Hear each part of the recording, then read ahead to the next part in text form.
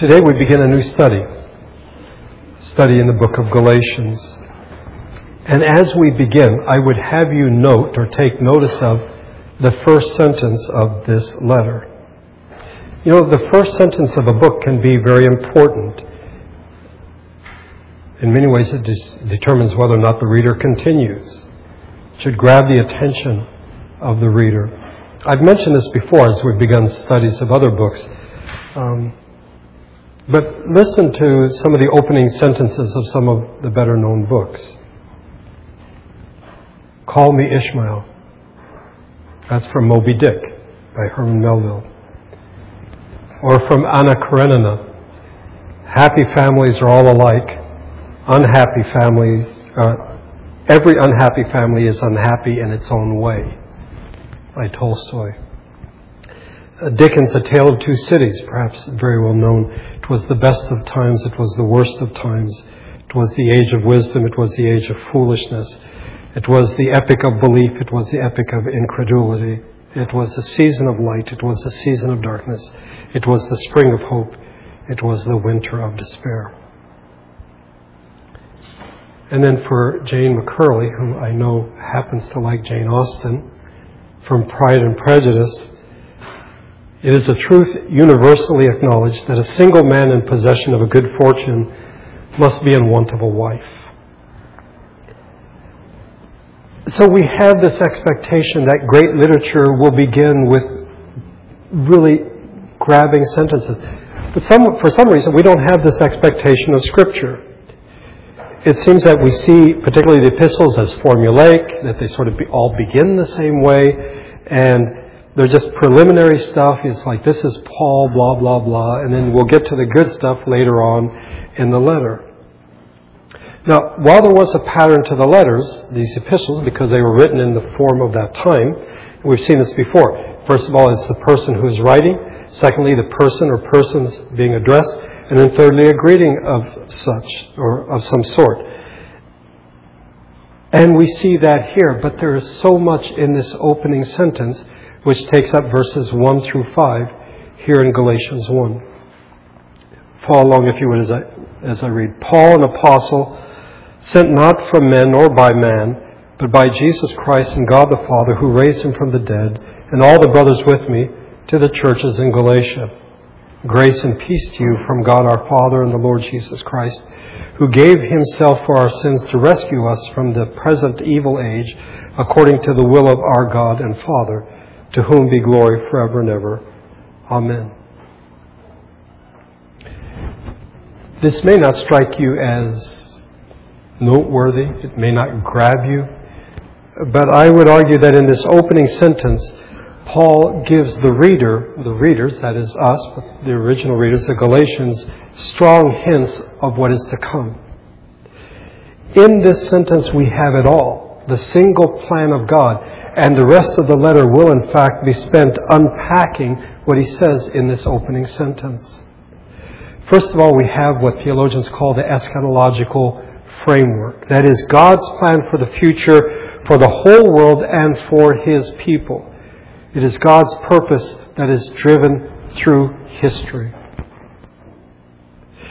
Paul believed that the single purposes of God were moving toward a definite goal. There was what is known as a telos. There was a goal in mind. It was the redemption of his people and the rescue of his creation. Now, where Paul differed from those he is opposing in this letter is that he believed that God's definite plan had already been launched in the coming of the Lord Jesus Christ. So we see in this opening sentence that Jesus Christ has broken through into the present age, this age of sin and evil and death, into the new age. And he is taking with him those he is rescuing from this present evil age. By implication, because he's talking about the eschatological framework, he's also talking about the legal or the forensic context, how Jesus himself has dealt with sin. This is critical to this letter. The giving of himself for our sins to rescue us. Here it is in the first sentence. And we also see the central Christology, the achievement of Jesus as the Messiah. We're so used to the word Christ that we often forget that it is from the Greek form of the Hebrew form of Messiah, meaning the anointed one. So when we read about Jesus Christ, which interestingly enough we do twice in this opening sentence, we are reading of Jesus the Messiah, the one who is fulfilling God's promises. He is the fulfilling of all that God has promised.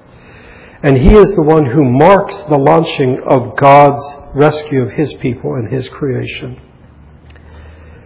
And we should not expect anything less that the last part of this sentence is that all of this is to the praise and glory of God. As I said, all that follows in the book of Galatians is an unpacking of this dense opening sentence. So what he writes here is not blah, blah, blah. It's not fluff. It isn't sort of a form of what we might call Christianese. Paul has some very important things to say. It is the foundation to the letter. In many ways, I think we might understand the rest of the letter without this opening sentence. But it would seem rather odd that we not have this summary located here in this first sentence. As this letter is corrective in nature, Paul is seeking to correct a problem, we must recognize that it is by nature a dialogue. That is, that Paul is responding to something, and either he's responding to a letter, which we have no evidence for that, like we do in 1 Corinthians, or perhaps reports of what is going on in the churches in Galatia. But there is a dialogue going on here. And so, in the same way that if we listen to someone on the phone, we're not on the phone, they are, we only hear them talking, we have to recreate or imagine in our minds, what did that person say on the other end that the person that I can see and hear said this? This is the case with Paul's writing here in Galatians. So, following the pattern of that time, we have the person who's writing the letter. That is Paul, an apostle, sent not from men nor by man, but by Jesus Christ and God the Father, who raised Him from the dead, and all the brothers with me. Let me just mention here in passing, I'll come back to it in the weeks to come. Paul is not alone as he writes this. He is the primary mover behind this letter, because he will talk about his apostleship. But Paul did not like to be alone. I think this really is sort of counterintuitive for us, because we think of great men or great women as loners. Paul didn't like to be alone. He did not like to be alone. And even as he writes his letters, he's always quick to mention that he has brothers with him as he writes this letter. Now, if we assume, and I do, that Paul did not waste words, that everything he said had importance, we should really take note of what he writes here and how he identifies himself as the writer of this letter. That he identifies himself as an apostle is not terribly unusual. It's only in the letter to the Philippians and his letters to the Thessalonians that he doesn't do that. All of Paul's other letters, we find himself saying, Paul, an apostle. An apostle is a sent one, someone who is sent and is invested with the authority of the person who commissioned him. So he is one sent by God, invested with the authority that God has given him. He is referred to here as an apostle of Jesus Christ and God the Father. Again, we've seen this elsewhere. But then something new appears. He is an apostle sent not from men, nor by man. And here we begin to have a hint of one of the issues, if not several of the issues, behind this letter. I think two of them cannot be separated. They're inseparable. And that is Paul as an apostle and the message that Paul preaches. I don't think I'll be giving too much away about the book of Galatians if I were to tell you that there were people who had come to Galatia who opposed Paul's teaching. And they were saying, we can gather from what Paul writes here, that he wasn't a real apostle, that he wasn't a capital A apostle, that he got his apostleship from the other apostles or from other early Christians. This means that he got his gospel or his message from others. Okay? So, Paul says, no, I am an apostle sent not from men nor by man. The word apostle is used two ways in the New Testament, but we'll stick to the book of Acts. The first is in a narrow sense. We find it in Acts chapter 1, verses 21 to 26. Judas Iscariot had committed suicide. There are 11 apostles left, and you might think, so you have 11. Well, the number 12 is very specific. Jesus chose 12 apostles. I mean, that goes to the 12 tribes of Israel. So they can't have 11. And so they want to find someone to take over the apostolic ministry of Judas. These 12 were given unique authority from Jesus to be his representatives and to be, as Paul puts it in Ephesians 2, the foundation of the church. That's one way it's used. It's a very narrow sense. In the broader sense, we find it is used of those sent out by the church. They are messengers. Paul and Barnabas are referred to as apostles in Acts chapter 14. We have no problem, and I think the early church, even the people who opposed Paul, said, yeah, Paul is sort of the general sense apostle. But Paul is saying, no, I'm also in the narrow sense a capital A apostle.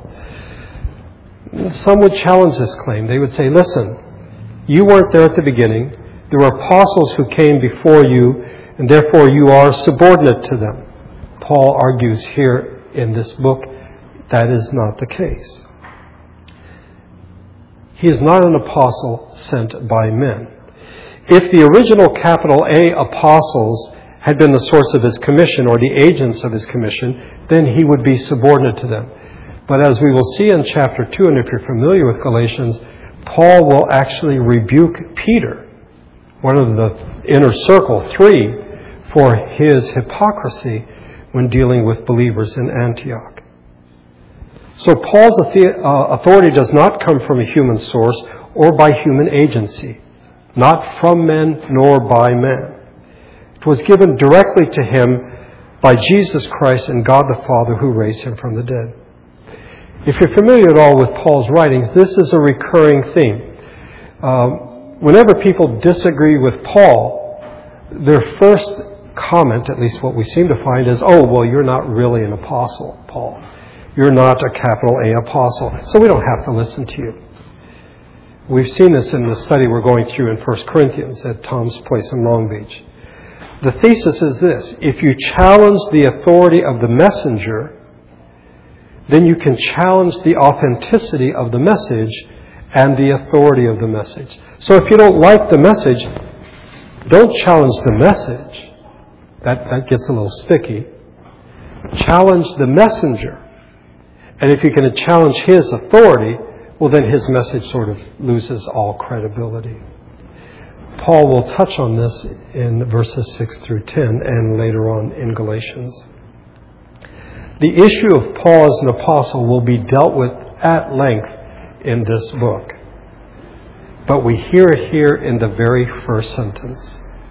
We're still in the first sentence, and here we find it already. The second part of a letter in the ancient world was the person or persons to whom the letter is written, the recipients. And here we see in verse 2, to the churches in Galatia. Immediately this should grab our attention.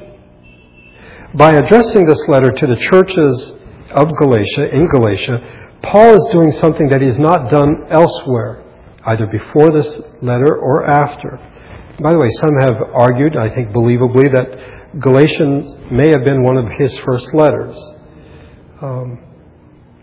But you notice that he is addressing churches in a province, the province of Galatia. In his other letters, he addresses churches in cities: Rome, Corinth, Ephesus, Philippi, Colossae, Thessalonica, or he addresses individuals like Timothy, Titus, and Philemon.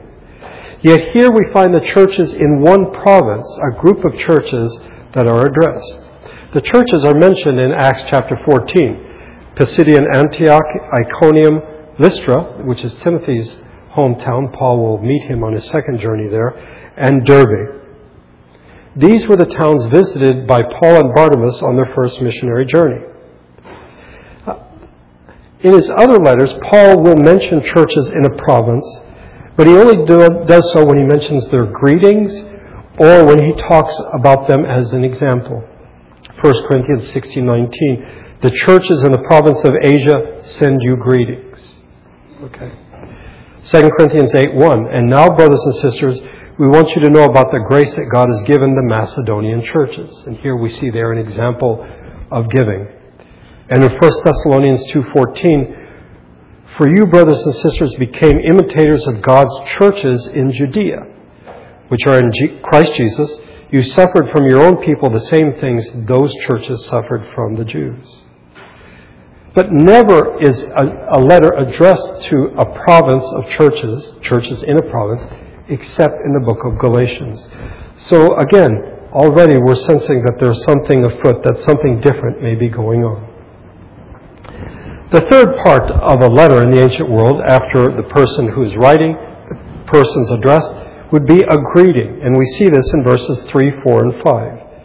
Grace and peace to you from God our Father and the Lord Jesus Christ, who gave himself for our sins to rescue us from the present evil age, according to the will of our God and Father, to whom be glory forever and ever. Amen. We've seen elsewhere in Paul's writings that he uses similar greetings. A typical greeting at that time in Greek was charein, which meant greetings. Paul changes this to charis, which is grace. It reflects the basis of God's redemption of his people. It begins with his choosing of his people as well as the resulting sending of his Son. So, grace, that which empowers a holy and faithful people. Grace and peace. Peace is very Jewish. It's Hebrew, from shalom.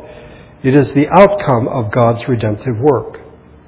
The prophets of the Old Testament wrote of shalom as the fulfillment of God's promise to restore all things to their created order.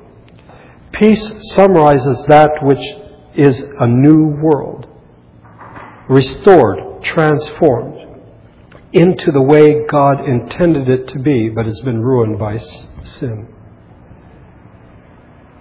In this single word, we're given a hint of what Paul will address.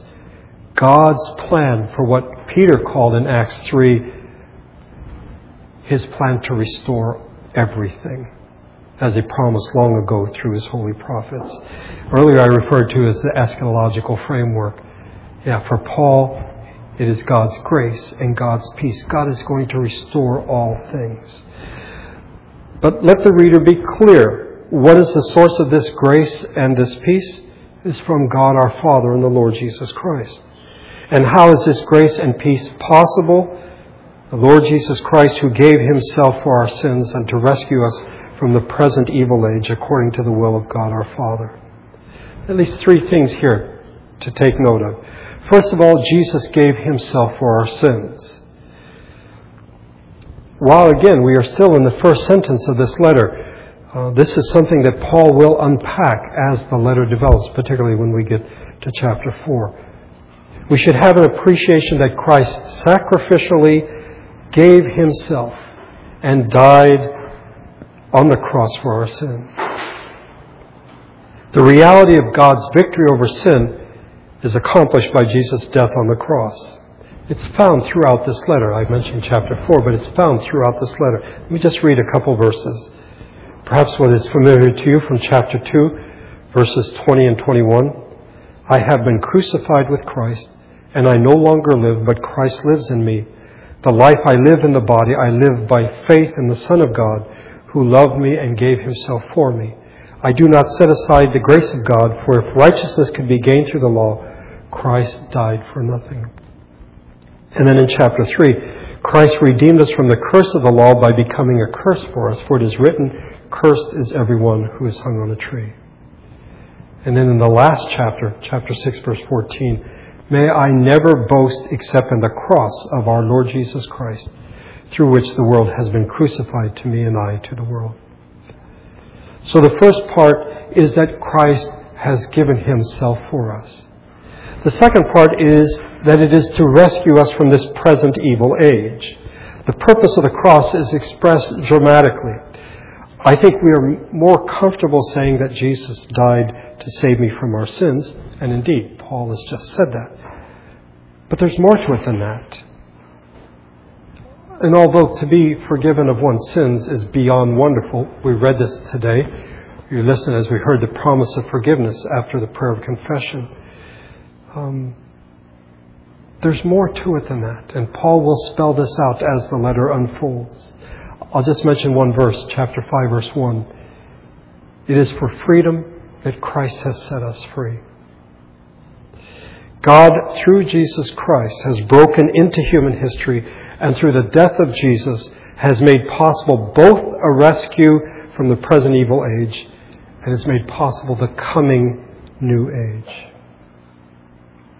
The third thing we see here is it is according to the will of God our Father. This rescue plan was, in fact, planned.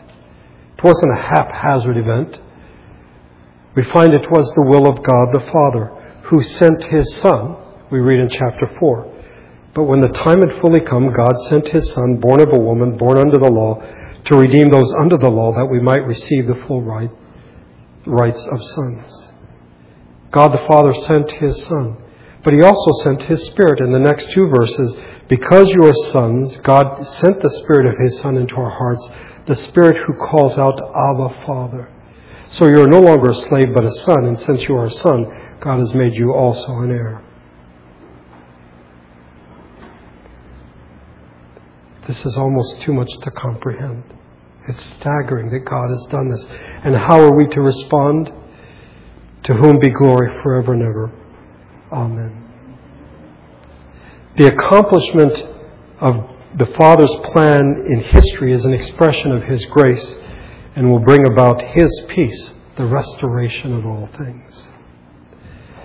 Well, I've mentioned that there are three parts to the beginning of a letter. The author, the audience, and then a greeting. But traditionally there's also a fourth part, and that is the giving of thanks. And this isn't a Christian thing. We see this in pagan letters as well, in which the writer would say, I thank the gods that you are in good health or that you are prospering. And we see that the Christians do this as well. We certainly see this in the letters of Paul. 1 Corinthians chapter 1. And if you listen, it sounds very similar, but it's a bit different from what he writes to the Galatians.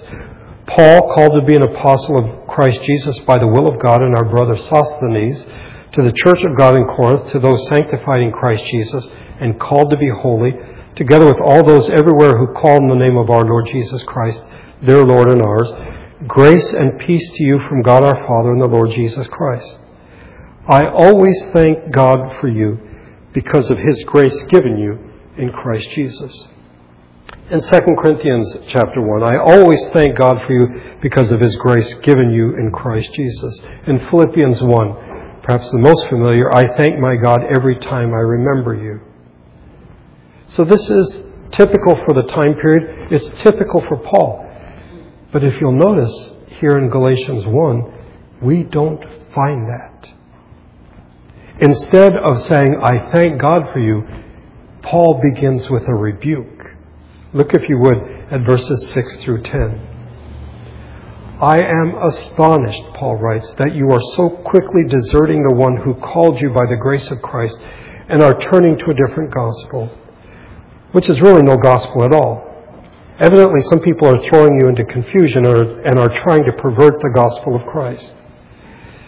But even if we or an angel from heaven should preach a gospel other than the one we preach to you, let him be eternally condemned. As we have already said, so now I say again, if anybody is preaching to you a gospel other than what you accepted, let him be eternally condemned. Am I trying now to win the approval of men or of God? Or am I trying to please men? If I were still trying to please men, I would not be a servant of Christ. For some people, they are almost glad to read these words from Paul because it sort of confirms what they've thought about Paul all along. He's actually just not a very nice man. Just sort of a grumpy old guy who never got married. And perhaps in the words of Jane Austen, he was in need of a good woman, but never managed to get married. And so he's always just sort of grumpy.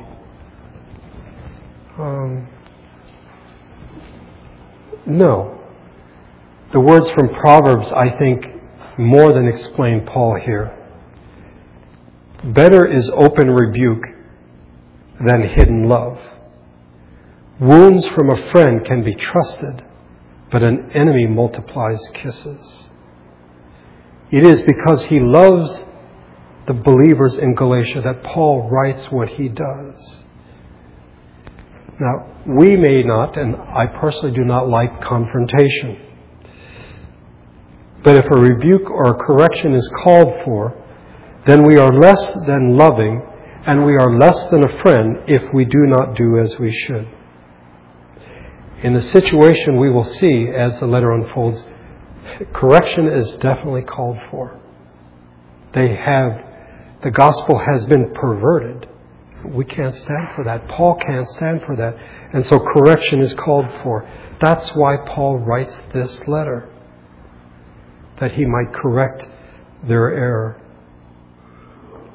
So Paul writes this letter to the Galatians. And the Lord willing, this is what we will be studying for the next foreseeable future. But let us remember, it all begins with the first sentence. The first sentence isn't fluff. It isn't Christianese. It isn't sort of filler till you get to the good stuff. Here in these 5 verses, this one sentence, Paul lays out what he is going to tell the Galatians. That God has sent His Son to bring about our redemption and the restoration of all things. It is by grace that peace will be brought. And they have gotten off track because false teachers have come in and said something different. Paul, who is an apostle, has an authentic message. He is an authentic apostle. We need to listen to what he has to say. Let's pray together.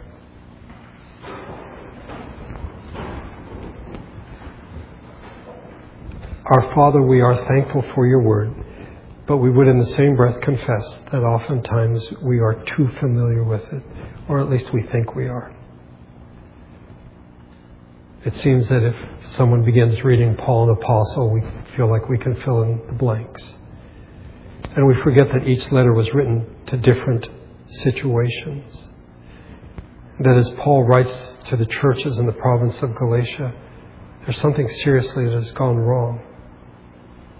And even in the first words, in the first sentence of his letter, he lays out for us the wonderful gospel that you have sent your Son into the world to restore all things and to rescue us from this present evil age.